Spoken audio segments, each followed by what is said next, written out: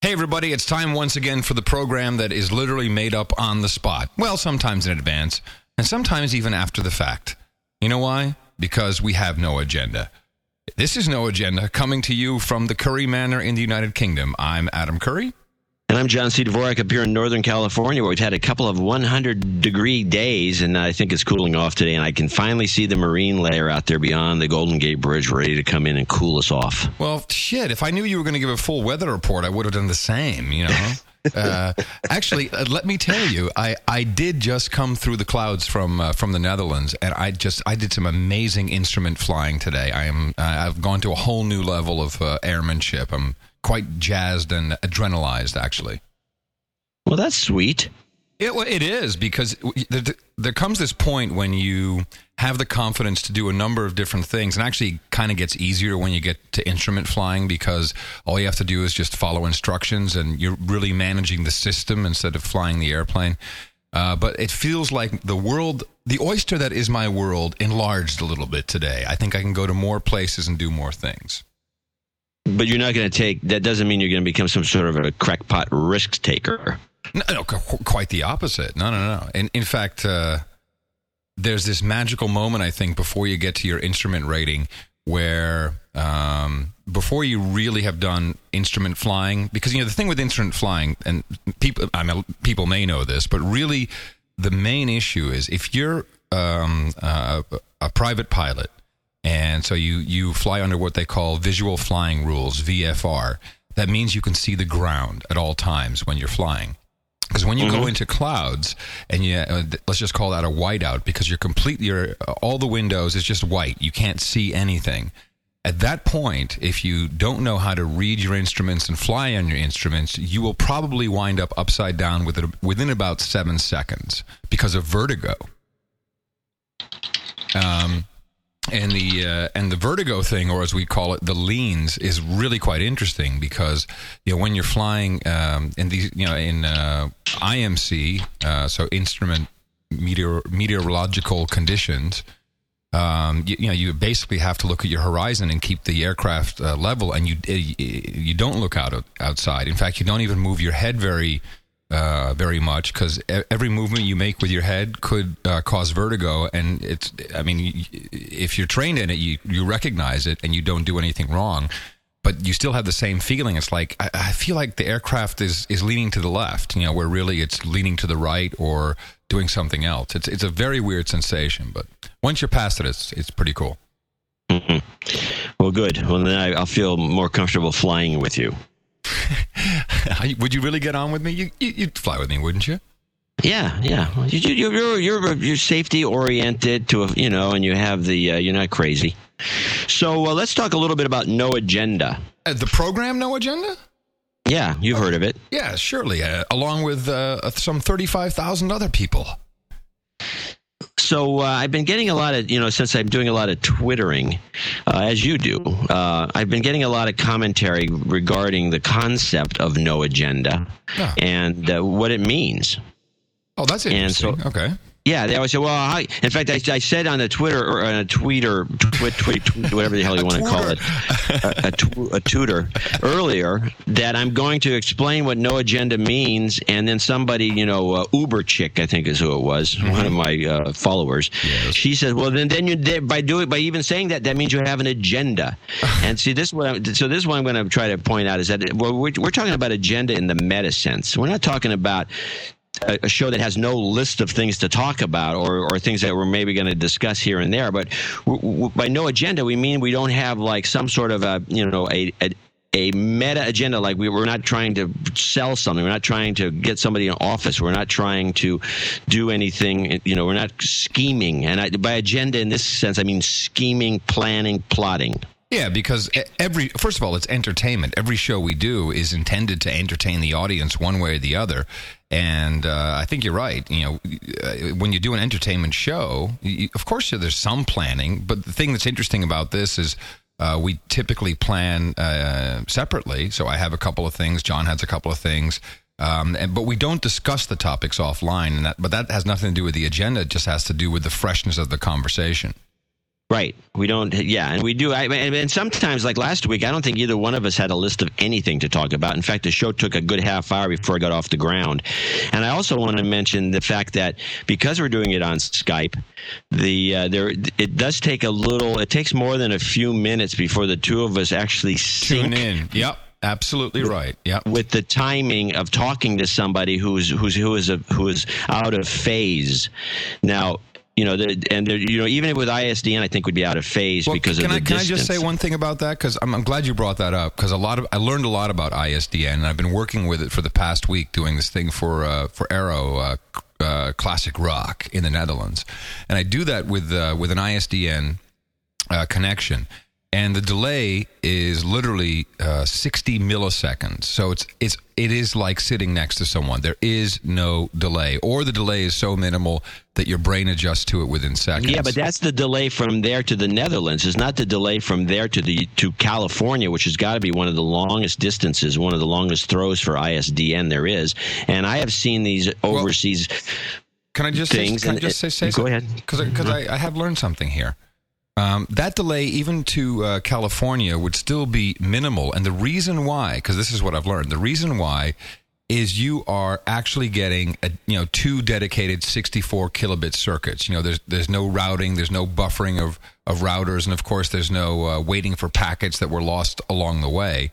So when I consider the and it's, by the way, it's using an AAC codec, so it's a kind of an open standard, and it's available everywhere. When I consider, though, how easy the ISDN codec makers have it, these boxes, because of that dedicated circuit, I have to say, what the guys at Skype have done, coming up with, what is it, maybe 600 milliseconds, it's a little more than half a second, it feels like. And you can even hear it on the show sometimes, when one of us responds to the other, usually with laughter, there is just that split-second delay. It's almost, sometimes I'll say something, I'm like, wow, I really bombed on that joke, but then the laugh will come in. But still, those guys at Skype have done a phenomenal job with minimizing the latency. I agree, and it would be probably, if we ever make money on this show, I'll put ISDN in, and as long as and we'll do it that way, because it would be a little better, but it would only be incrementally better, but it would be better. I agree, because a direct shot between you and, because P2P is not really P2P on the internet. It's like, it's kind of P2P, but it's jumping around all over the place in the meantime, right? Yeah, the bottom layer, the actual packet layer, is jumping around. Yeah, it's just being passed around the way it works.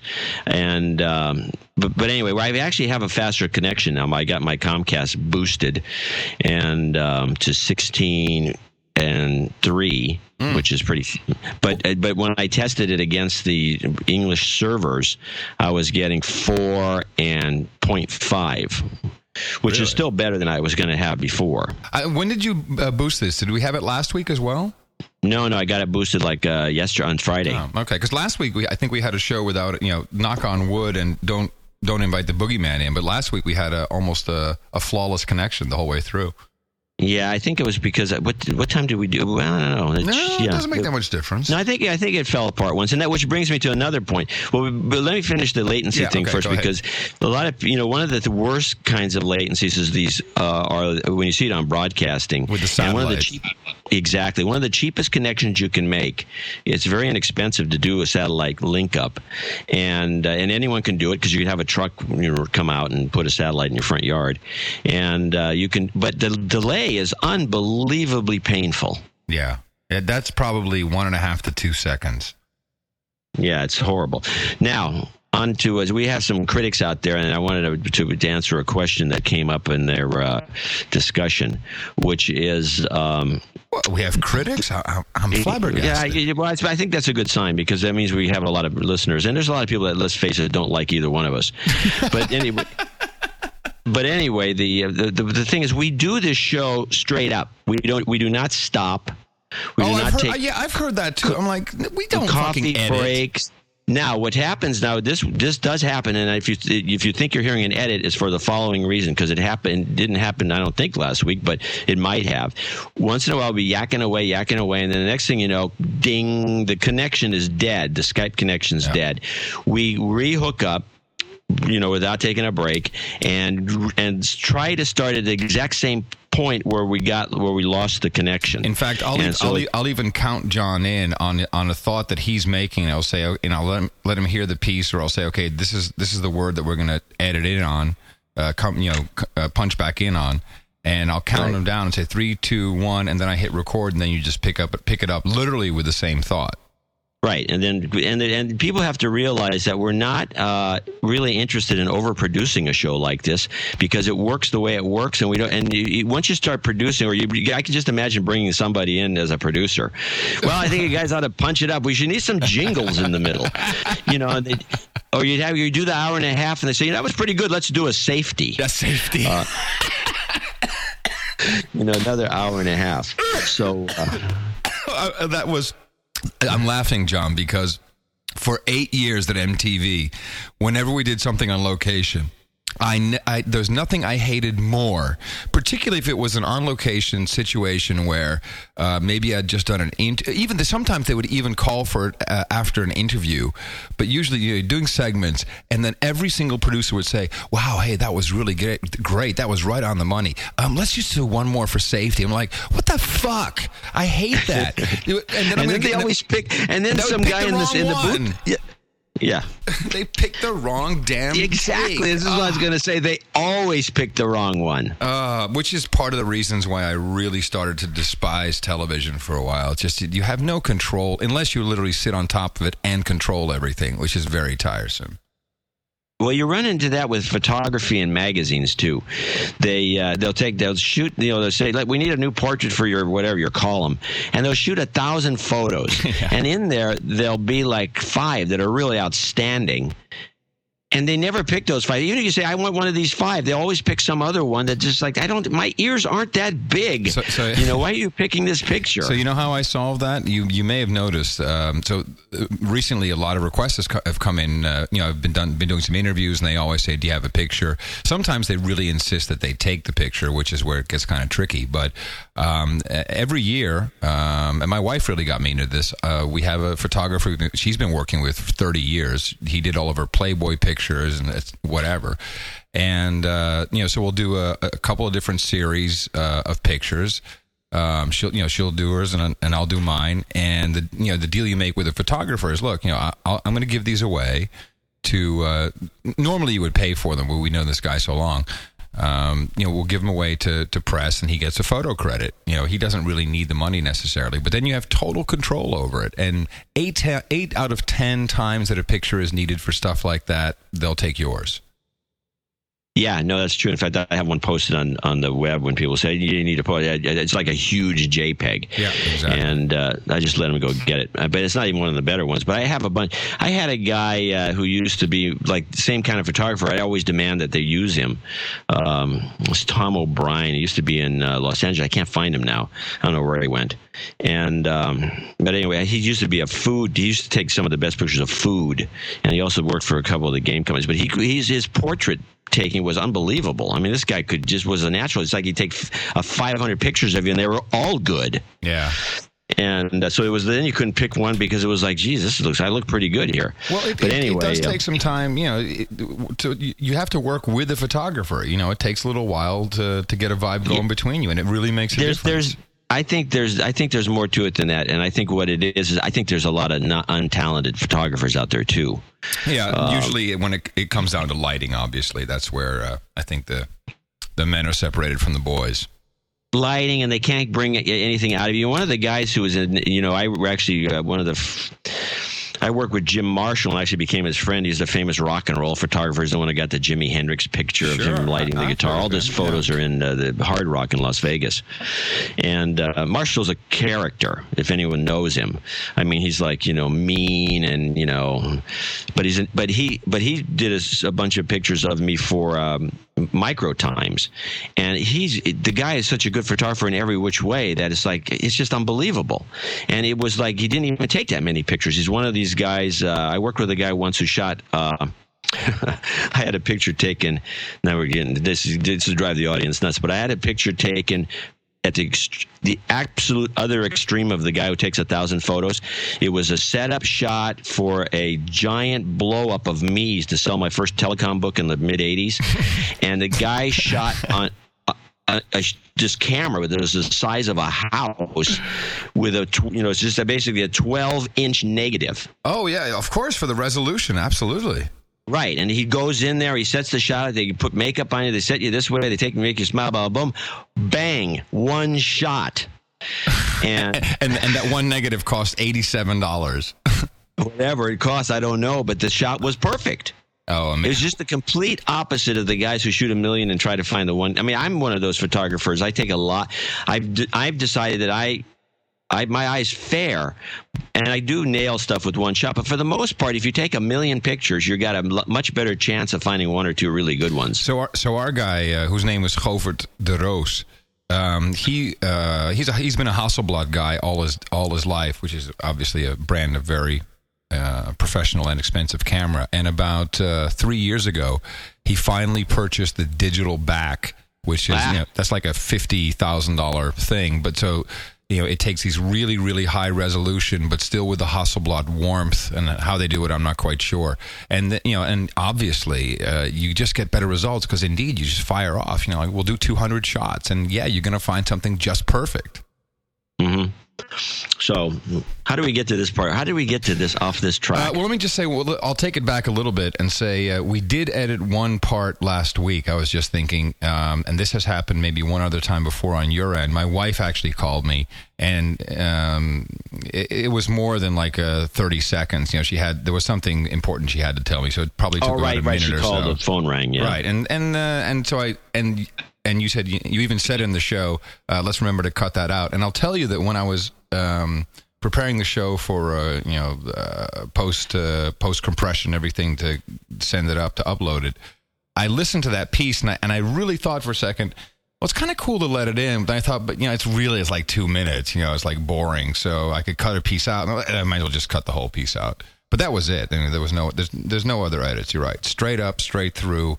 Right now, it's 10 past 8 Saturday evening where I am. It's noon here. Yeah. So, right, yeah, which is, this actually, we're doing the show late. Uh-oh. Did I lose you? So, there you go. So Irina Slutsky yes, sent me a tweet. She was on the Cranky Geeks recently. Oh, I haven't seen it in a while. Cool. I like her. I actually watched last week's. It was actually quite good with Malik. Anyway, when she was on the show, she just sent a note to me. She got her second marriage proposal out of the appearance on the show. Excellent. But a serious one, or like a really good one? I don't know. I mean, I would just, maybe this would be some way of getting more women to do the show. So, yeah, we need more women in tech. Well, there's definitely a shortage. So anyway, I'll say. to talk about real topics, I want to go on. I want to talk about this. So this guy Thomas Derrick, Decrick, Decrick, who turns out to be Belgian. Okay.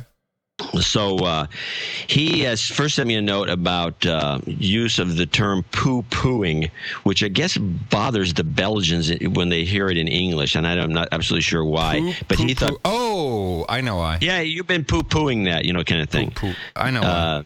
Okay, why? Because in Flemish, if we're talking about the Dutch-speaking side of the country, a poop is your ass. Yeah. So when you just said it, poo-pooing, it sounded like assing, kind of. Oh, okay. Well, then the problem, he thought even saying pissing on, which is a British comment. I mean, Americans don't say that. Right. He thought was better, but okay, well, now at least I know. Anyway, but in the process of that, I went back and forth with him on this because I was, I like saying it because it's effective. But he mentioned the thing. He said, what is the deal with all this kind of, there's like a bunch of news stories about George Bush went to the Knesset or is in Israel, and he made this comment about appeasement to Hitler without saying anything about anyone. and I don't even know why he's saying this, but next thing you know, Obama is coming off the walls, going on saying it was a direct slam at him. He's not, about appeasement, and then Hillary came on, and this thing has become this kind of a weird little firestorm. And I said to him initially, I don't know what the big deal is one way or the other. It seems as though just a bunch of political crap going on, and I don't even know why Obama volunteered. He was almost which makes me think that maybe there's some interesting baiting. Not only some. Anyway, let me stop for a second. Well, look, can I just say one thing? Just because Sure. I actually had to do this. Appeasement, to bring to a state of peace, quiet, ease, calm, or contentment, to satisfy, allay, or relieve, to yield or concede to the belligerent demands of. Right, that's what it means. We have an international audience. Yes. Now, here's the deal that's been cropping up on right-wing talk shows. And I'm going to give you the whole overall, what I believe is a reverse marketing thing going on here by the Republican Party. And I think it's going to be quite interesting when you hear my whole spiel. Does that mean shut up, Adam, and let me talk? No, I want you to interrupt every chance especially Okay. when I go a little bit. It's a funny thing to say, but yeah, interrupt me because I'm going to be throwing a bunch of English stuff in here. Here's what's happening. One of the things that the right-wing talk show guys are doing is they've reintroduced to the American psyche Neville Chamberlain. Now, Neville Chamberlain is the guy best known, and he's still kind of in the history books as the guy who kind of appeased Hitler on behalf of the British. Now, nobody remembers this guy, and young voters definitely don't remember this guy. He was actually dead in 1940 before I was the oldest guy in the room, and he was dead long before I was born. And but somehow, and they're now that they're playing on one of the shows, I heard him actually playing a Neville Chamberlain speech. And this is, the speech was from 1938 or something like that. Or, Chamberlain died in 40, right after within 6 months after he was essentially kicked out of office. He was prime minister. He was dead. Oh, by the way, I went into Wikipedia just to do a little Shaggy Dog version of this story. This is why Wikipedia is kind of funny. I'm going to read you two sentences from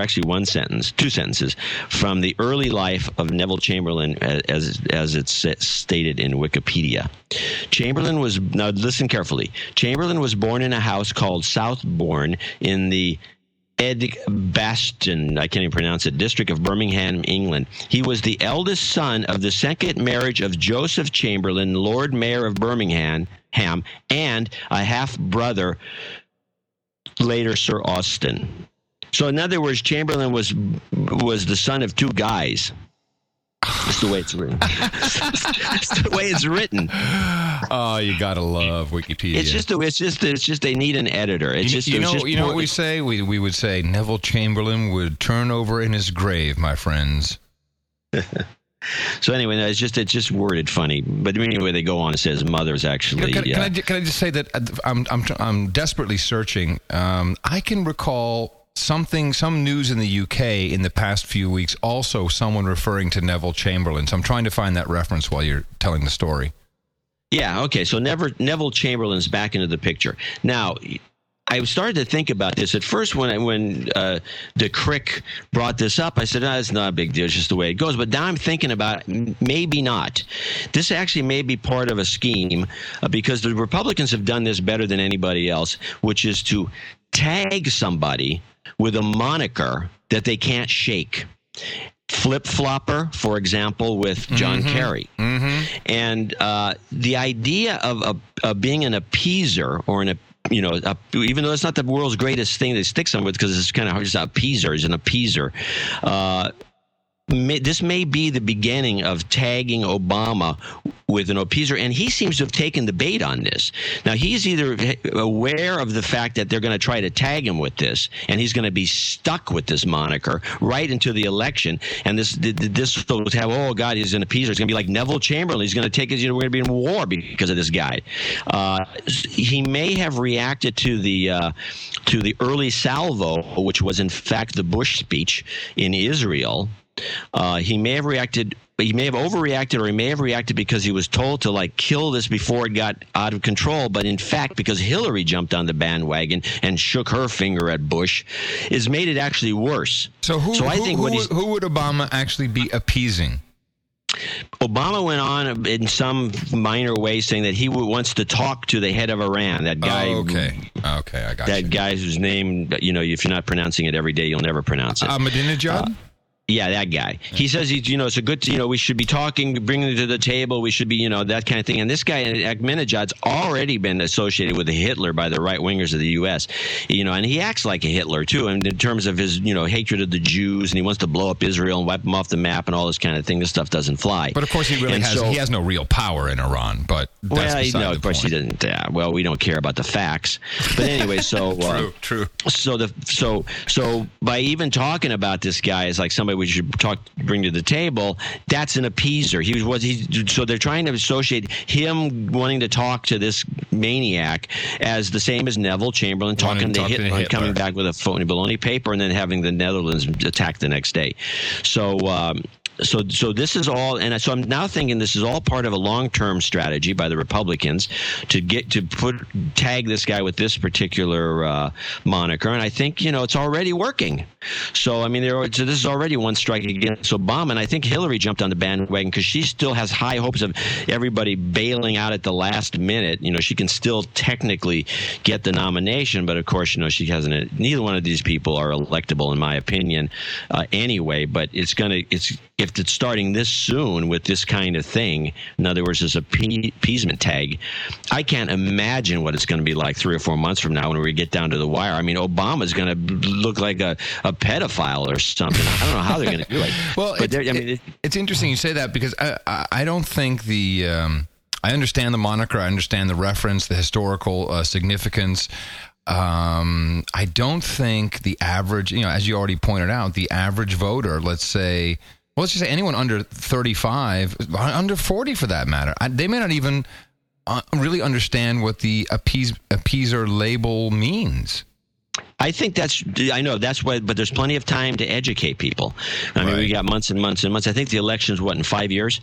Anyway, we got plenty of time to educate people as to what it means, and it is and if it's used in a pejorative way, he's an appeaser. Even if you don't know what it means, it's bad. Because it's always going to be taken as, he's an appeaser. He's an appeaser. An appeaser. I don't know what that means, but it doesn't sound good. And that's kind of the way these things work. The Democrats have never been able to label their opponents the way the Republicans can label their opponents and make it stick. And it's all marketing. It's a very interesting, but it's counter marketing. It's not, the Democrats are good at, old-fashioned proactive marketing to push an agenda. The Republicans are good at kind of this subtle attack marketing, which is really more complicated. It's really word hacking. It's like meme hacking. It's launching phrases and labels and memes, I guess, into the media space and getting it repeated and getting something to stick. That's kind of it's really social engineering. Yes, and they do a much better job. Now, I heard a speech by, what the hell's the name of it? Bill Moyers, who's he was talking to some group of one of these journalist groups of people that write for counterculture. There's basic people with no money, and he was talking to this group, and there was a socialist gathering, is what it was actually, and he was going on about how the Republicans have made all these crazy phrases, and they've thrown all this stuff into the public domain, and it's just manipulating the public, and we should be aware of it. But he never mentions the fact that the Democrats are constantly trying to do this, and they do it more often than the Republicans do, in fact. And I'll give you a couple of examples. I don't have my list here, but I do have a list I maintain, by the way, of these phrases. And a couple of them, for example, that have come up recently. And if you listen to them, they're too intellectual.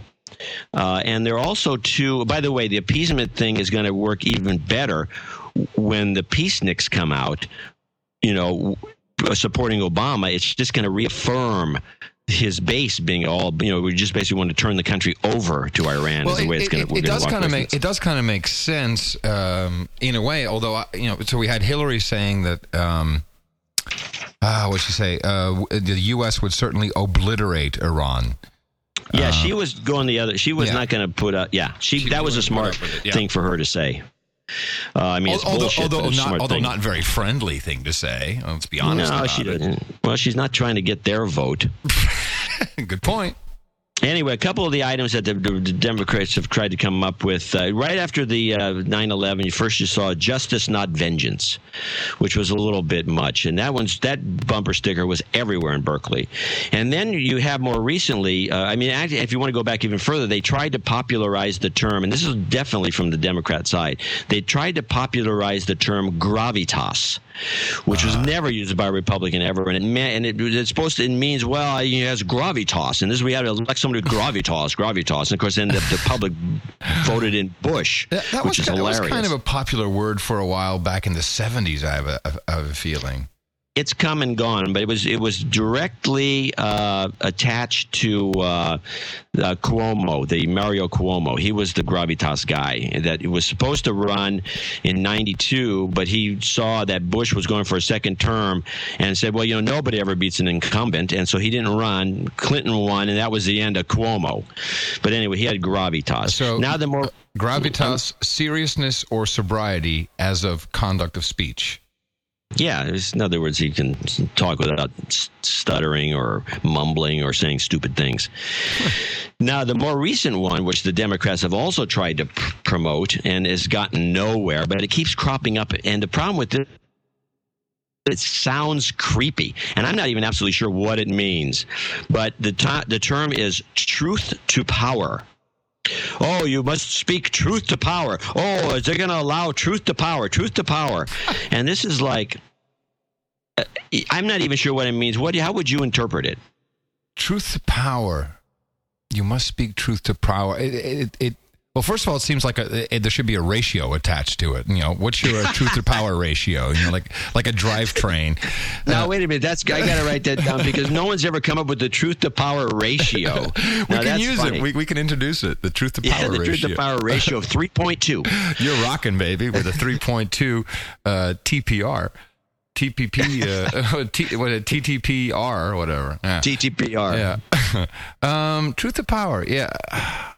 I'm not really sure how to interpret it. I would probably ignore it. It means is that you don't surround yourself with yes men at the base level is what it's supposed. I think is one of the implications. But it means that you will tell it like it is. I think it's probably a takeoff from the 1960s. Let's remember how Web 2.0 is just a bunch of rewrites of everything from Web 1.0. Let's go back to the 1960s when we were successful as a Democrat Party, and let's rewrite all these kinds of phrases that we used to have back then, like tell it like it is. Man. Truth to power. Well, here it is. The phrase speak. I'm just reading from some fucking website. The phrase speak truth to power goes back to 1955 when the American Friends Service Committee published Speak Truth to Power, a pamphlet that proposed a new approach to the Cold War. Its title, which came to friend Milton Mayer toward the end of the week, whatever. So that's good. Well, yeah, there's nothing new under the sun. Here's another data point. Anita Hill entitled her memoir of her sensational charges of sexual harassment against Supreme Court nominee Clarence Thomas, Speaking Truth to Power. Well, sneaking in. Mm-hmm. Anyway, but you'll find it's all left like wing. Yeah, but let's do something with the truth to power ratio. That's cool. I like it. Yeah, we have to come up with a formula. Well, we'll turn it into an algorithm. Yeah, there you go. We need it. Like Social Graph is another one of my favorites. I love that too. So anyway, I have a list of these, and one of these days we'll discuss in more detail. You got one more? Well, I can't. I probably will in the top. I don't have one more off the top of my head, but there's a ton of them. All right. Well, yeah, there's another one that they threw out there, which is no war for oil or something. I can't remember how it's phrased exactly, but that bumper sticker's all over the place trying to be a meme. Anyway. Well, yeah. Yeah, but there's a bunch of these. Like I said, I just thought about them now. But I wanted to anyway. So I thank Thomas DeCrick for asking it what I thought was a stupid question, but it turns out to be interesting. Let me. Because now everybody who listens to this show is on top of the appeasement thing and will be able to spot it as the propagandistic machine starts to grind away on poor Obama. That is interesting to track. Well, I guess the education now, what you said, since a lot of people, I had to look it up. I'm like, appeasement, let me just look it up. So let's watch out for the education process of the appeasement meme. Well, and the rebirth of Neville Chamberlain. That's a funny one. By the way, everyone should go take a look at that Wikipedia page on Neville Chamberlain just to see all these photos that are in there of these British stick in the muds, and there's one after another. It's unbelievable. Careful. It's humorous. Careful now. I live over here. Yeah, I had an interesting conversation on Wednesday. I'm finishing up some historical tax crap with the IRS, and so I got a really nice tax lawyer, Bob, and Bob lives in Connecticut, and we usually do everything through email, but we talk. And I said I've only known the guy for a little bit because it's just been a short kind of thing he's had to do for me. So I get on the phone with him. We're chatting away, and so we basically go through whatever we need to do in like 45 minutes. Like, I might as well talk with the guy for 15 minutes. He's going to bill me for a full hour anyway, right? And so we're talking. And he's interested in Mevio and how, what kind of stuff and about my show, and he also has to kind of understand some things because, believe it or not, I'm one of these people that has to write down how many days I'm in which fucking country to pay tax in the right place. And so he just wants to understand what's work and how do we do it when I'm doing something for the Netherlands from here, or I'm doing something here for San Francisco. And I said, what else do you do for kicks, man? He's like, oh, I'm actually a volunteer ambulance driver up here in Connecticut. And that's part of the Department of Homeland Security. And, so I, of course, start laughing, and I launch into my whole, my crap at trying to get into the country, which, of course, has nothing to do with DHS. But, so we're talking about, he says, oh, man, I got to tell you something really amazing. Because he is one of these guys that has a special ID card that should, when Armageddon strikes, then he gets to the front of the line for vaccinations or any necessary stuff in order to help people. And there's a number of these guys in not just in like services like ambulance driving, but also it's well known that there are businessmen who are also a part of have a DHS credentials, for instance, supply food or whatever's necessary. And he said that one weekend they were all called up, not just the ambulance drivers, but a couple of the services because they needed some real manpower. And turns out they had these. What do you call it? Hold on. I actually wrote down sanitation kits. And so, they have a stockpile, a warehouse of stuff that, when something goes wrong, then these guys know how to, got to go get it and distribute it. And they had to open up every single sanity kit. And he said there were thousands, and remove the toothpaste because they were tainted. They were the toothpaste that was tainted from China.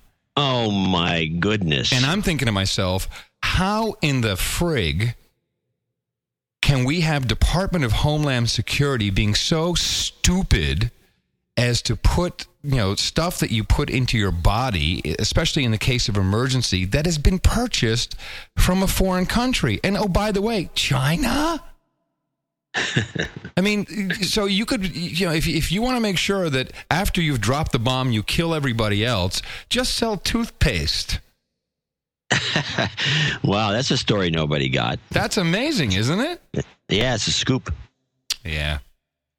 I said, dude, is it okay if I said to talk about this? Yeah, sure. As long as you have a lawyer that understands that type of business. Yeah, well, you didn't give his name, and it's just a fact. Anyway, facts are always good. So, but I just think that's a huge risk. A huge risk. I don't know what other things they hand out. The whole thing's that, the fact of the matter is they know nothing's going to happen. That stuff's all going to expire anyway and get thrown into the landfill. Okay. I mean, but yeah, I agree with you. I think it's stupid. Can I complain about something? Gee, a surprise. This is it. I was thinking about this because earlier before we started the show, I called you, and I use Skype. I was on Skype, and I hit your number on Skype, and it forwards, because you have call forwarding set up, by the way, which people should know works amazingly well. Yeah. And it goes to your cell phone, and it sounds like you're on your. I mean, you sound like it's an outstanding connection. Well, there's only one drawback, and that is it does not pass on caller ID. This is what I'm getting to. Yep. Okay. There's more to it than that. What's really weird about it is that if you're not really picking up right away or something, it goes to a message box.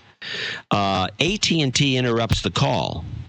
And I've gotten this a number of times. They do it not necessarily just with Skype. They do it occasionally with other systems too. But I get the feeling that Skype is the reason they're doing it, because they're losing their butt on the fact that Skype is doing this free call from me to you, and you're in England. So hold on. So when you call me, it forwards, and if I don't answer or if my phone is off, it doesn't go to voicemail? AT&T disconnects? No, it goes to an AT&T voicemail that asks me to put your phone number in. No, dude. That's just okay. I got that one. That's just me. AT&T's check this out, because this has been irritating me for quite a while. AT&T's roaming partner in the UK is O2. And by the way, if you buy the iPhone over here, it comes with an O2 subscription, right? So they are definitely connected. That is the only network. It doesn't happen if I'm on Vodafone. It doesn't happen if I'm on 3. It doesn't happen if I'm on T-Mobile. It goes to. It doesn't go automatically to the voicemail. It gives you that. Please enter the 10-digit number. Blah blah blah blah. And I also can't retrieve my voicemail through their own freaking partner here in the UK. Now, if I change the network and I roam on a different network, we get an astronomical bill. So now okay, so let's go back up a couple of notches. What I'm claiming, well, this is interesting, but here's the point. I am calling through a network where all these numbers, and by the way, I'm going to, it's not what you're supposed to say, but I'm still amused. My kids actually all know about this too. We all laugh when it comes up on a TV show where the guy says, keep them on the line as long as you can. We got to trace the call. Yeah. I've almost triangulated. It's like the call, all the details are in the line immediately, so you don't have to trace anything. But the point is, and the kids, this is bullshit. But anyway, the thing is, they've got my number. They've got the number I dialed. They have the 10-digit number I dialed. Why are they asking for me to put it in again? The only person that can't put it in is a guy who didn't dial it at all, but somebody coming in through Skype. I understand what you're saying, John, but I don't think it's much worse than that. They're not doing that just because you're coming through Skype. They do it no matter who calls me gets that. No, I've got it on a regular line too, but on the regular line I can punch the number back in, and so then it goes through. But if I'm coming through Skype, I don't know what the number is. So it's like it's a blocking factor. I mean, it's a natural. It's like a self. It's a self. No, but John, generating. but you're not hearing me. No, I guess not. Who else do you call that this happens to? No one. Only with me. Who else do you call who has Skype forwarding? I have to think about that. No, I don't call that many people on Skype that get their calls forwarded to a cell phone. So first of all, of course, this is. So it is messed up, because no matter who calls me with proper caller ID, if they're calling from a landline, calling from the UK, the United States, the Netherlands, wherever they're calling from, if my cell phone is on the O2 network, which is the default roaming partner for AT&T in the United Kingdom, you get to that freaking stupid menu where you have to enter the 10-digit number. If I'm roaming on any other network here, it goes straight to voicemail the way it should. So the problem is not with. I don't believe the problem is with AT&T denying Skype. They won't. How can they even do that when they're such boneheads? They can't even make it. Regular calls go to voicemail. Of course, they have all the information. They're just fucked up. So no, there has to be an agenda. I don't think there's an agenda. Why would you screw your own partner? I don't know. I'm just telling you, it's just annoying. I call, and if I'm doing it on Skype, if I'm doing it on a cell phone, I just, it's not a problem getting the number, and I can punch it in, and it does go to some voicemail that apparently you don't hear, and you have no idea how many misconfigurations take place on these networks. I travel between 3 countries. And all of a sudden my text messages start arriving 5 hours late, which really pisses me off because they cost money for a reason. That's guaranteed delivery. It's supposed to get there. You're supposed to have it immediately. That really pisses me off when you can't rely on that. Yeah, I know you've complained about this, and it's happened to me because once in a while I'll get a voicemail from you, a day late. It comes in out of the blue. It says, "Yeah, I'll be there in 10 minutes." I'm going, "Oh, great. Where was I supposed to be?" And there's a skeleton of me, standing with my finger on the buzzer, not opening up. Yeah, no, that's very frustrating. It's only in the UK that happens with O2. I've been meaning to mention that because a lot of people say, "I couldn't leave you a voicemail," and no matter where they're calling from. So. Anyway, the solution is sorry to blow your conspiracy theory there, but I just don't think it's I'm not completely convinced that it's not an element of what I'm suspecting. And by the way, to people who have been talking about this, yes, I am subservient most of the time to John in these conversations, but he's also 10 years older than I am, 9 or 8 years, and more worldly and smarter, and I'm actually trying to learn something. And it's nice to be not the lead dog.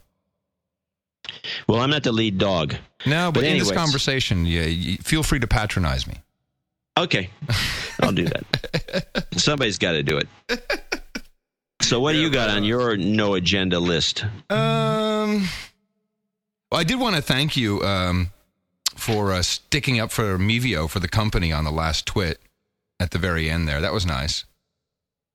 Oh, it's because, one of the people was talking out of their ass behind, as it were, and it was just like it's like anything else. I mean, if you're not in the, you can, of course, I'm like the expert at just blowing, blowing smoke about stuff I only know half the story about. But generally speaking, if you do that, sometimes you do get the real story because people say, "No, you're completely wrong," and here's what really happened. And I always correct myself. I've always done it. By the way, so yesterday I'm standing out. It's hot here. So I'm watching. There's some kid. This is a subject we have to bring up and do a whole show about. The kid is going by on a scooter with the handles. It's not like a skateboard. Oh, a Zappy, one of those. You stand on the skateboard and it has handlebars. It's got handlebars and it's got like engine. 4 wheels and he's pushing it. It's obviously not designed to go very fast. One of those things. It has no engine. It's just the. Yeah, I know what you're talking about. He's going up the street, at 1/10 of a mile an hour. I mean, I could walk faster than this kid's pushing this thing, okay? Yeah. He's got a helmet on. Yeah. So I'm thinking, what the heck is wrong with this? I mean, I understand the helmets are important on bicycling, and some people don't wear them, and a motorcycle for sure, because you can hurt yourself. Your head is something you don't want to get damaged because it's you can't do much without it.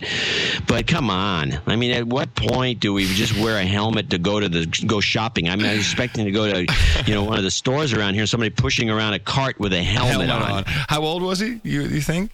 The kid, he looked like he was 12. Oh, well, of course. That's, an entire generation of parents turning their kids into pussies.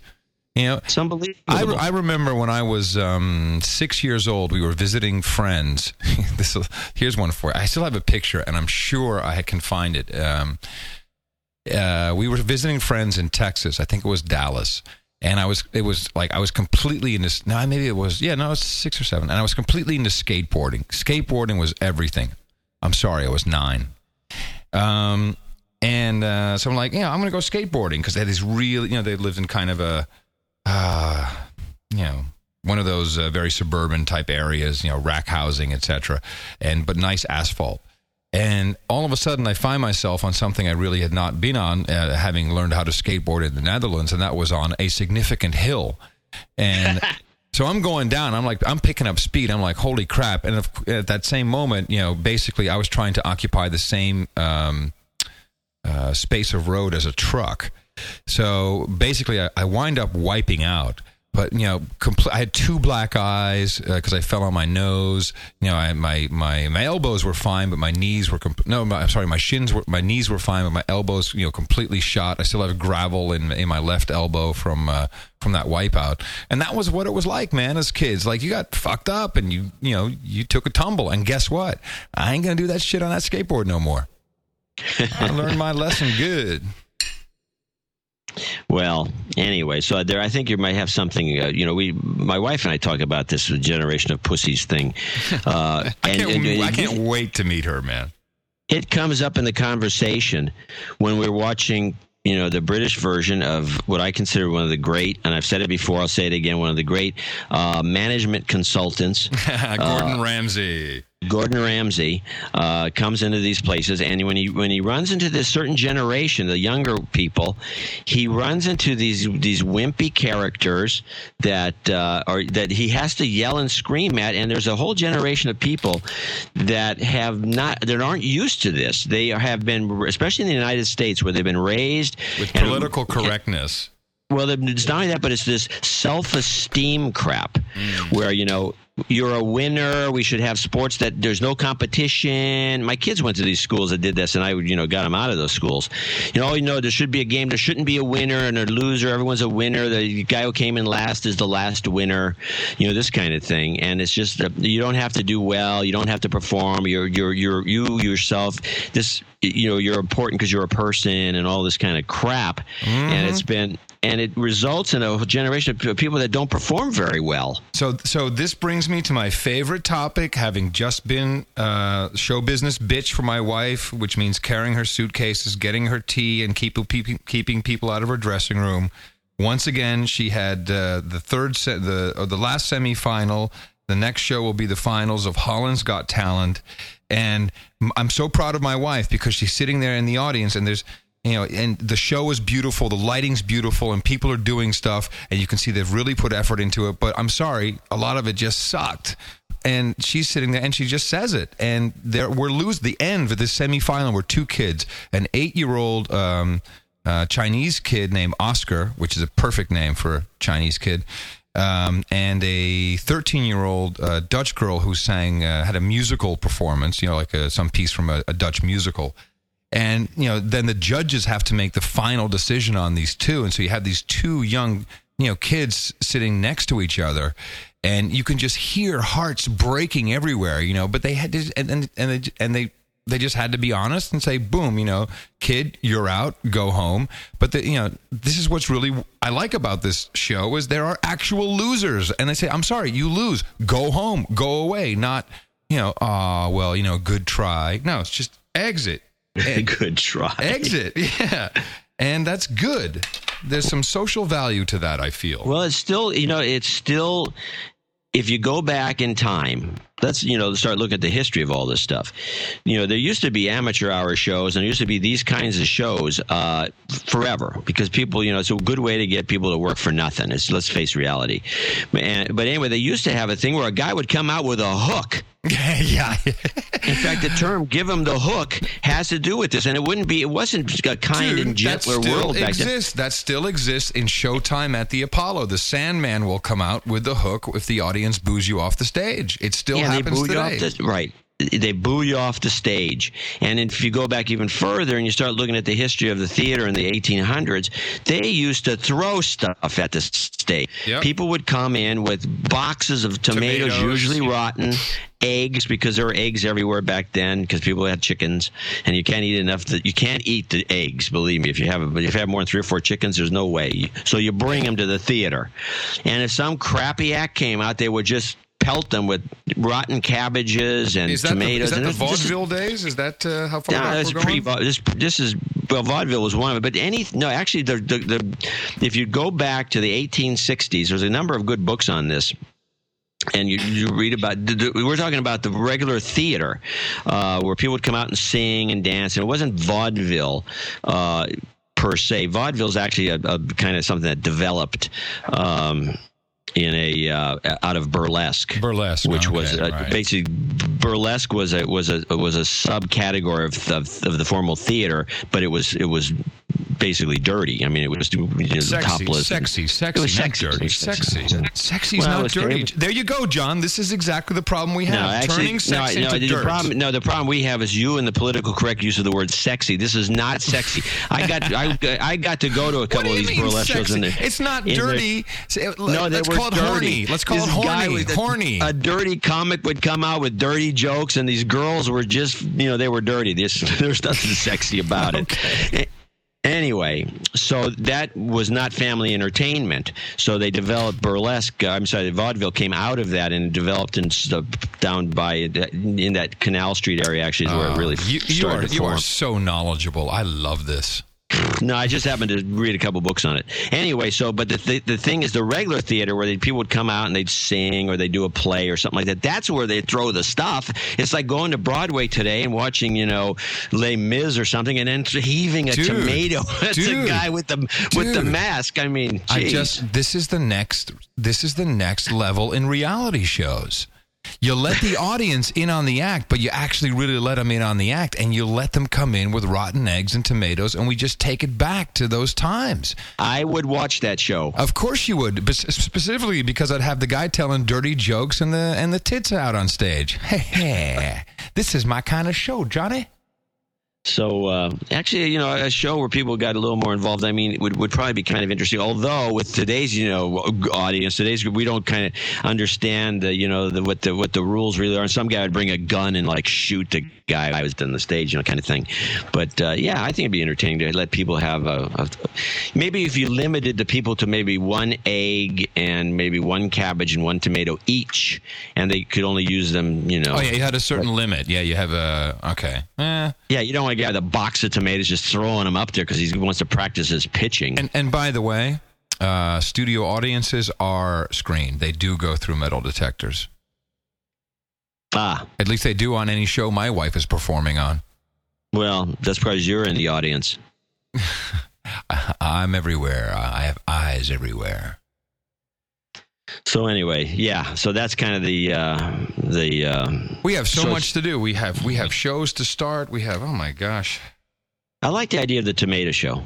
I think that would work. You know what? Hey, that's one. Especially if a guy, you get a good guy in there that really has a good, accurate arm, so you can just hit somebody right in the head. So why don't we say, this could be really easy. We could do this with Mevio, no problem. We can put together a treatment and put together a budget. It doesn't have to be hugely expensive to do this. You rent out a place.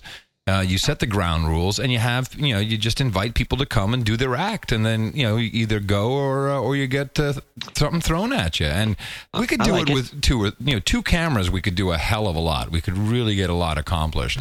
We definitely need a cleanup crew. Well, details. That's what interns are for. I wrote something down here. I carry my iPod Touch everywhere. I love it. And we'll have to see if I switch to the new iPhone with 3G when it comes out. So far, you will. Yeah, probably. But I did the crack thing, the zip phone hack, whatever it is, on the iPod Touch, so I can load all the cool applications. And there's some that are actually usable. Anyway, you said something on, I think it was No Agenda. You were talking about cameras with a GPS receiver in it, so it would geotag the pictures. Oh, I was on Tech 5. What did I say that was? You said No Agenda. I'm sorry, Tech 5, yeah. And that you find that you'd always... By the way, which can be found at Tech 5 with a 5.mevio.com. And that you had always, and here it is, poo-pooed them. Until you actually found it was quite handy to have pictures and be able to place them exactly where you were when you were on your Korean trip. Yeah, I thought about it for a while, and I realized that I don't go to like Korea every minute, and so but I'm pretty good at finding my way around. But I realized that I have a lot of shots that you take if you're like me and you'd like to really, if you're traveling, you just take a lot of pictures because it's just fun to see if you can find something that's worth having. And you shoot, and then you shoot out of windows. Sometimes I shoot out of cab windows a lot. I see something weird, and I say, "Oh, look at that!" and I'll shoot it. And most of these pictures are just a waste, but occasionally you catch something that's pretty cool, and then you sort them out, and you end up with this picture that you say, "Wow, that's pretty cool." And it's like in there you see something. Well, I didn't know. I would like to go to that store that's in that picture. I don't know where it is. it would be cool to have a GPS data attached to that photo, so I knew exactly where that picture was taken, so I could actually go back to that spot. And I couldn't really think of any real reason to have GPS data on photos until I realized that reason I just described is a really good one. So this kind of ties into my iPod Touch and the iPhone, the new iPhone. And I was thinking the following, because you know that we're going to be able to make applications for the iPhone, etc. Hopefully the capability will be there. So I would presume, I could be wrong, but let's say the new iPhone had GPS capability, which pretty much these days, if you want to make a high-end mobile phone, it has to have GPS in there because that just seems to be the trend. So if we actually had a GPS receiver, and of course it has multimedia capabilities, up popped an idea that I've had for 5 years at least, maybe longer, ever since I've been using GPS. How cool would it be if you could geotag certain areas in the world? For instance, we were talking about Amsterdam, and I said, and actually a couple of people took me up on the offer. They emailed me and said, "Hey, I'm going to Amsterdam in the next couple of weeks. Could you please give me a couple of cool places to go? Could you just tell me whatever you and John were talking about?" So I made up a little template thing, and I've been sending that off to people. Now, wouldn't it be cool if I could say, if they could click on a link or have some kind of, a link would be easy, and you download something, and while you're walking around Amsterdam, you're getting directions to places, and when you're in the spot where, for instance, in front of the Anne Frank Museum, you would then hear from an MP3. You would hear, which could be a really low res, and it could be streamed, immediately, I presume. You could hear me saying, "Well, right now you're standing in front of the Anne Frank house." I give you some background. Then I say, "There's probably a long freaking line there. So what you want to do is just turn 180 degrees, turn around and walk up to the Rozengracht to Ben Cohen's and have yourself some shawarma, and ask for it this way and tell them I sent you." And you could really put together almost like, which I loved as a kid, those walking guided tours of the museum where you'd get the headsets and you'd walk, towards an exhibit, and then you'd start to hear the description of that exhibit. I think you could really build something like that, and it could be a community thing where you can contribute, just like Google Maps, which of course would come into play somewhere, I'm sure, in this whole infrastructure I'm dreaming up, where if someone else wants to add to the tour or add another point of interest, as it's known, there could be a number of things there. But the whole idea of a guided audio walking tour and descriptions of places anywhere, or you could just be walking somewhere and all of a sudden you'd get a little beep, beep, beep, beep, and then you'd click the play button. It'd be like, "Hi, this is Peter, and this is where Mary and I had sex for the first time." I mean, it could be all kinds of interesting things. I think it's a nightmare. Why? You don't think that would be interesting or useful? Yeah, I think it would. No, I think the idea is sheer genius, and I think it's something that's needed. Except I think it's like anything else, that if it got too, I don't know. I'd rather have a professional rather than the guy who screwed his wife near that corner. I don't really care. But obviously, that's what would be in there. That's the problem. That would be in there, and that's the drawback. Well, then don't make obviously, that's just an option. That's a bolt-on. I mean, you could sell professional packages. In fact, you could take No Agenda, and you could take every single bit where we've talked about a restaurant, talked about a place you or I have been. Jesus, right, we could have the No Agenda visit pack. Now, the thing is, by the way, there's a really cool restaurant by the Anne Frank house that is just like, and I think really? I took one picture inside the place, and that would be a cool thing to have geotagged, because I don't even remember the name of the place. I'm looking. Hold on a second. But it's like it's a really stylish, lots of wood and fancy architecture place. Is it the Five Flies? I don't know. Maybe it was cool. Oh no! Wait a minute. That's the restaurant in the church tower near the church. There's a big tower, right? No, it's not in a tower. It's right on the street, and it's got like weird. It's weird. It's a weird, trendy, kind of over-designed, architecturally interesting, place. And by the way, the food was good there. And we had people. You could see them walking to go to the Anne Frank thing. Other people that were in this group, that you'd see friends going down the streets, and you'd bring them in, and it was it was like tapas was what we were eating there, kind of thing. It wasn't tapas in the Westerkerk, maybe. The Vesta Church? Maybe. So anyway, the point is that if I had this system, or the one you're talking about, I could, I would be able to punch it up right now and tell people to go check it out. But yeah, no, let's make that a company. Let's do it. Let's make that a company. Hey, I hear you're really good at fundraising. Let's do that. We'll just send you out with my idea, your fundraising skills, John. Fantastic. I think you should start with a patent. That, by the way, was an inside joke. Yeah, it was. Wait a minute. Another patent I can get? I can get a patent on that idea? Surely someone's come up with this. That can't be unique. Not the way you could do it. You could make it specific enough that it would be very... By the time we got the patent done, it's like someone else will have built the whole system. Build the patent. I mean, have the patent done on the side while you're building the system out. John, what I'd much rather do is I'd rather talk about the awesome system, and very much like podcasting, I'd like to energize and incentivize people who can build that. Well, I like the idea because it would be cool, but it's non-trivial. Let me say that. To have it so I'm walking around San Francisco and my phone beeps at me with a distinctive sound, meaning I'm walking past someplace I showed some interest in, or that I'm subscribing to this, like one person's feed. This could be a little bit like Twitter. But think about very good point. Now think about it. A GPS has points of interest, and it has points of interest by category. So those systems already, kind of pre-baked, know the concept. So you could have the no agenda category, and that would just be points of interest, or waypoints as they're sometimes known, that would be ours. It really comes down to the tools, I guess, to assemble and create a route or some kind of database stuff. So, and then of course some application that is constantly seeing if you're within proximity of one of these waypoints. All that kind of exists, John. That's not all that big. I don't think that's a big deal. Yeah, okay. Well, I mean, it's something that would be interesting to get it so it was institutionalized to such an extreme that more than two geeks with an iPhone would subscribe to the No Agenda tour of Amsterdam. Well, which is what the market would be today. This whole podcasting started with really two geeks, Adam Curry and Dave Weiner, sending movie files back and forth through an RSS aggregator. It took 3-4 years before even we had thought of coming up with doing shows that, putting MP3s in regularly. So, by 2012, we might have something. Maybe, but it seems to me that the GPS thing is not new. It's already gone past the 3-year point.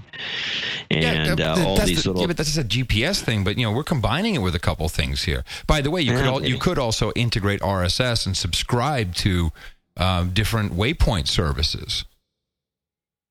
Come on, man. That might be interesting. There's something here. Yeah, no, I think there is something there because I wouldn't mind. When I go to some of these places for the first time, you don't get good information from the hotels. You just don't. If you had somebody that you knew was there all the time and they'd put together a little tour or just a waypoint thing where if you happen to be going by it, it beeps at you and you can say, "Oh, that's interesting. I should go check this out," or restaurant tour or whatever. You could have the weed service. So any city you're in, it would automatically start beeping when you're near a dealer. Well, that's something you'd be interested in. In fact, you could make it... Oh, here it comes. You could make it even better. You could have the other side. Oh, this is cool. So let's say... this would be a great app for the iPhone. So let's just take that as an example just because we mentioned it, not because I really want that service, although... So let's say if you're a dealer, you could have the reverse of the service, and it would actually be broadcasting your location within the category dealer. And then you could be on the lookout. You could have your system set to automatically detect one of these people so you can find each other.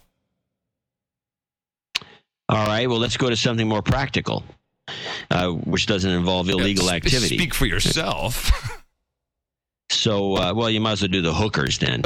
So there you go. Now, here it is, speed traps. Ooh, well, speed traps. That system. Well, gee, maybe this is where I got my idea from. Didn't we talk about that last week?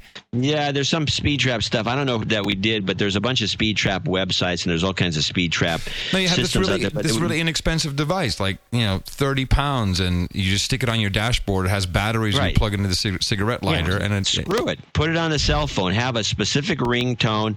When you're entering a city, this would be very handy in the USA. You're going into some little city that's loaded with speed traps. The GPS thing will send an alarm to you saying, slow down, because you're running into a speed trap. Beep, beep, beep, beep, beep. And you'd slow down, and you drive through the speed trap, and then you'd get an all clear sign, maybe, or not. So, And exactly. The point is... That would work. I would subscribe to that service tomorrow. Okay. Would you carry an iPhone if it was available on the iPhone? Because I think that's where it's going to pop up first. I guess I could carry an iPhone, if I had to. Crap. I don't like carrying phones. The people don't understand. I don't really like being on the phone all day and all night. No, so I don't carry a phone generally. But baby, listen to me. You don't need that.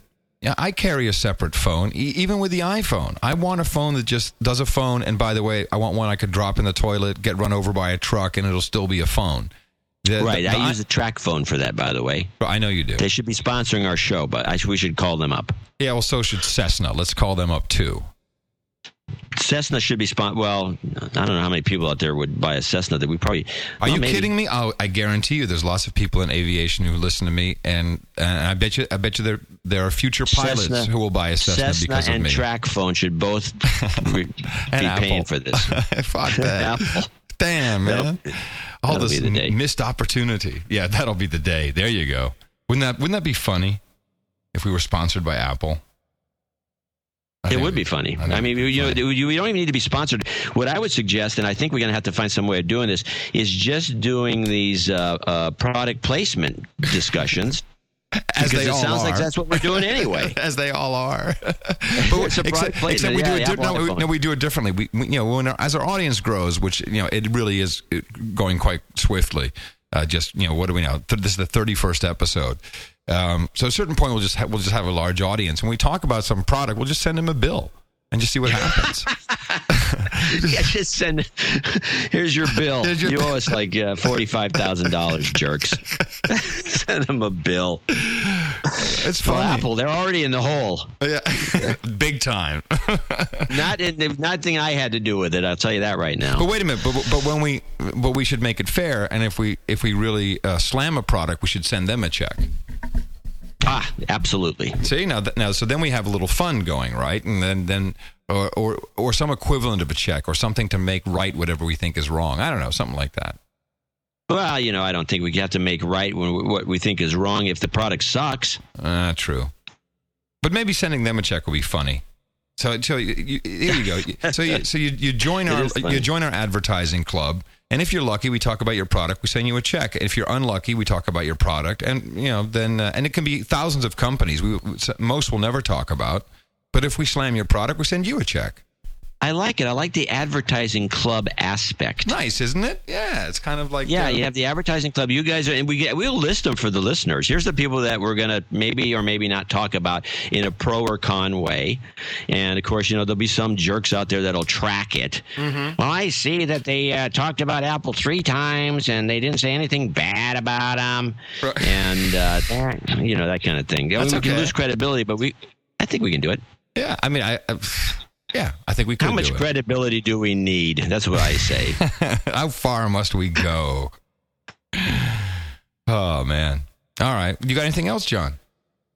I got plenty, but, I think we're running out of time. Well, actually, time is one not of these that days. Bad. Well, 72 I want to minutes. Talk. I sent you the thing about the Bordeaux in a box. Somebody sent me on Twitter. Said, yes, why don't you talk about this? You're a wine guy. What do you think about Bordeaux in a box? So, actually, there was something that caught my eye in that article, and of course, like an idiot, I closed it. Crap. Do you have it open? Do you have that article open? The Bordeaux in the box article? Yeah. Here, I got it. It's actually on the Twitter feed. Let me just. By the way, anyone who wants to add me, it's now called the Dvorak Brigade. Hold on a second, John. Downloading the wine in a box page. Just cut the Skype off for a second there. Hold on. Are you there? Yeah. Okay. Yeah.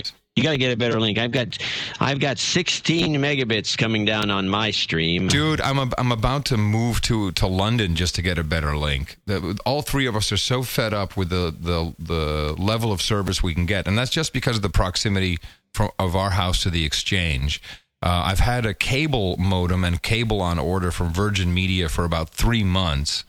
I mean, they acquired a company called NTL, also known in the United Kingdom as NT Hell. And they have not yet implemented the Virgin brand of customer service, as far as I'm concerned. So we're just going to move. We're going to move to get a better connection.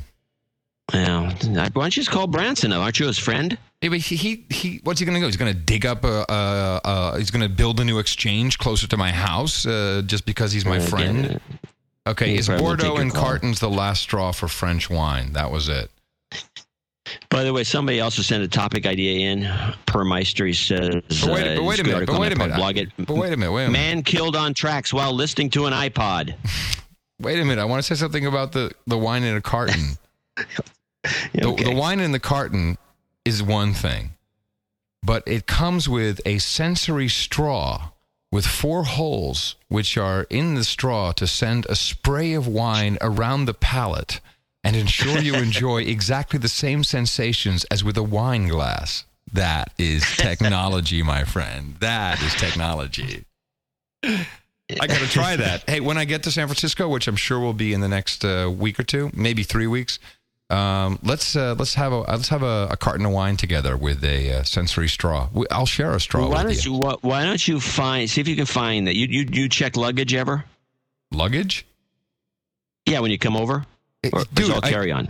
Of course, I check luggage. I carry. I never.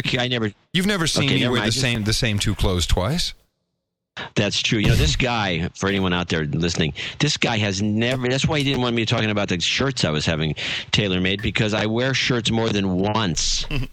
I have, I get them cleaned, I wash them, I put them on again. You're wrong. You wear everything once and then throw it out. No, I do. First of all, I do not throw it out. Second of all, you're wrong. What I actually do is I'm much better at coordinating. I know exactly what outfits you've seen me in, and I make sure I wear something different to keep you entertained. Yeah, that's not true. You know it. It is so, true. Okay. I wonder did Dvorak see this? Let me try a different shirt. When I go on, as an example, when we go out to dinner, yes, I absolutely. No matter who you are, whether you're John C. Dvorak, well, speak for yourself. But when I go on Cranky Geeks, I would never wear the same thing twice. Dude, I'm in show business. This is what I do. Like a woman. Okay. Yeah, okay. Go ahead. So anyway, let's get back. Here's that's when you went off topic on me. Let me just say what I was going to say. Get 2 of the whites, 2 of the white wines, and 2 of the reds. Skip the one in the middle, and bring 4 of these little boxes of wine. Okay. And in checked luggage, because you can't obviously get it through any other way, and then we'll check it out at a restaurant. Oh, are we going to drink this wine in a restaurant? Yeah, we'll go to Fringal because they're always like game for crazy things like that. Okay, where can I get it? Hold on. It's called, was it Tandem is what it's called? I don't know. And here it is. No, hold on. I don't have it. It's here it is. Produced by Cordier Metzerzat. Mestrazat? Is that French or German? They're a big, giant operation. I think they're from Algeria or something. Which has been selling fine wine since. There you go. So this thing from Nigeria, which has been selling fine wine. No, not Nigeria. Algeria since 1886. Well, maybe they're French. I don't know. The 25 centiliter product called Tandem will arrive in Britain next week at the London International Wine Fair. John C. Dvorak, I'm thinking road trip. The London International Wine Fair. Go figure. Yeah, that'd probably be good for a laugh. Photo op. Wow. Anyway, so they got a red, a white, and a rosé. We can skip the rosé. We know that's going to be crap. And or just a mixture of the two. Maybe. Do you think they sell the straws separately? That would be cool. Yeah, here, London International Wine Fair. Well, excuse me. See, the bad news in this article is the following. The annual wine consumption of France has fallen from 100 liters per person to 54 liters per person during the last 40. Nobody's even drinking in France anymore. No wonder the country's in trouble. Why is that, do you think? That's interesting. I think it's because of the Muslim influence. Really? Well, I'm just guessing. I mean, what else could that and the teetotalers, which are all over the place. I don't know. For the visitors, the fair can be hugely beneficial. The opportunity to meet with over 1,200 exhibitors from every major producing country all in one place and to taste the new vintage in a relaxed yet professional environment saves time and money. Yeah, that's what Van Expo is all about. That's just a bigger event. These are for the lazy guys that can't get out of England and take a trip to the continent. But anyway, back to this product. So the guy, I think, was asking me, what do I think? I don't think these are ever a bad idea. And it's nothing new. I mean, Beaujolais used to be in a can in the 70s. It's not that big of a deal. You can still buy wine in bladders all throughout France. You bring your own bladder. It's a big old plastic thing, and you fill it up right from the barrel. And there's still wine in a box that comes out of Bordeaux from various little chateaus. And so this is just taking it to a kind of a junk wine level. I'm sure this wine's not that good. But for just something, if you want to just have some wine to help digest your horrible lunch, if you happen to be working in some place in San Francisco and in a startup where there's no good restaurants, this might be not a bad solution. I think, a couple of these things would be good for you. I think that this would be potentially a hit with Patricia. Maybe it might be. That's interesting. Maybe the Dutch in general would go for this stuff. Suck it and see is the Guardian headlines about the wine. Suck it and see. That's a good headline. One person complained that the problem with this, some snoot, and I as a wine connoisseur collector, I'm not as bad as I sound, but I can see some snoot saying, well, you can't smell it in the glass and blah, blah, blah, blah, blah. This is wines that probably should, even the red wine in this case, should probably be in the refrigerator anyway. And it's not a wine, it's a wine it's a wine as a beverage. It's not wine as a target of affection and intellectualism, where, the nose, it's got the orange blossom smell, so here's the sea breeze. Here's another data point for you. So this Guardian article that's titled Suck It and See is from September 13th, 2007. And indeed, it's talking about the straw. Oh, really? They didn't even have the carton then. So the carton, it seems, was an afterthought. Drinking from the special straws is said to recreate the sensation of tasting wine from a glass. Quote, bringing small wine containers with straws to a party is more amusing than arriving with a bottle. Huh. How about that? Well, we got to get a hold of some of these straws. I'm telling you, man, that's what caught my eye. I'm like, that is some awesome technology. It's a hole. Hey, it's patentable, motherfucker. Let's put a pinhole in this straw. A guy patented that shit. And he's got the pinhole in the straw. Here. Yeah. Now I got to look up sensory straw. Oh, shit. I should have been Googling that. Sensory straw. I'm on it. Tetra Pak launched sensory straw. Sensory straw makes drinking fun. Yeah, baby. Tetra Pak carton ambient sensory straw to be launched in Australia. Sensory straw tackles different taste buds. Oh, bullshit. Tools for innovation. Making milk interactive. They're going to use it with milk for kids. When kids take a sip, the liquid flows in all four directions at the same time, tickling the kids. Let me get this. Hey, dude. So I was just looking for sensory straw, a patent, right? And so here's what I ran across. It's a different patent. U.S. patent 6129265. Beverage container with entertainment features. That trips me out. This is interesting. Yeah, it's funny. It is funny. Now, there's on the dairyfoods.com, there's a picture. It's fairly good. It's not a close-up, but it's close enough. You can see the straw. It's got a knob on the end, and I guess it's kind of like it's shaped funny. It's kind of like the thing you get on a Pavoni cappuccino machine, the milk steamer that has the holes going every which way. And that's what it looks like it's modeled after. And so when you suck on this thing, and they sell the straws with flavors in them too. Oh my God, John! Oh, you're not going to believe this. I'm going to say this is a link you're the Tetra Pak website? I'm the dairyfoods.com website. Okay, look at that link. I'm Skyping you right now. So this is the history of this company. Check this out. In 1890, Clemens von Bechtolsheim develops and takes out a patent for the first models of the so-called alpha plates, which are at the very heart of a separator. Wait a minute. Is that the straw? Is that the straw technology? Now I'm confused. No, this is we're talking at the De Laval family. These are guys who made centrifuges. So we're talking a separator machine able to continue. This is called this is one of those continuous centrifuges. In other words, you don't keep it in a single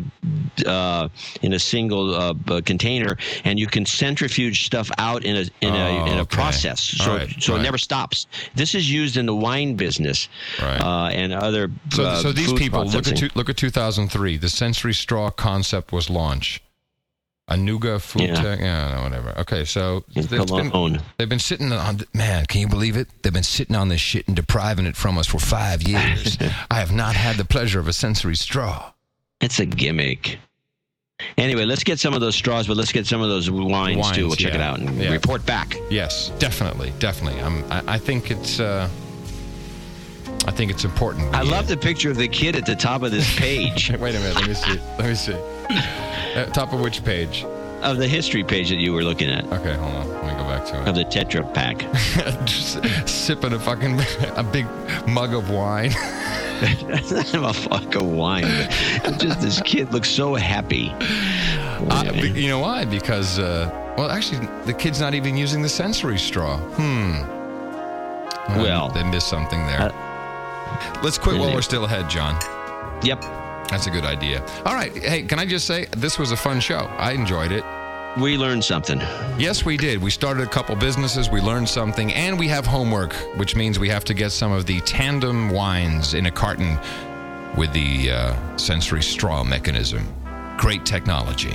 You know, the astronauts use that on the space shuttle. Okay. All right, then. That's it. Coming to you from the Curry Manor in the United Kingdom. I'm Adam Curry. And from Northern California, I'm John C. Dvorak. And we'll talk to you again next week right here on No Agenda.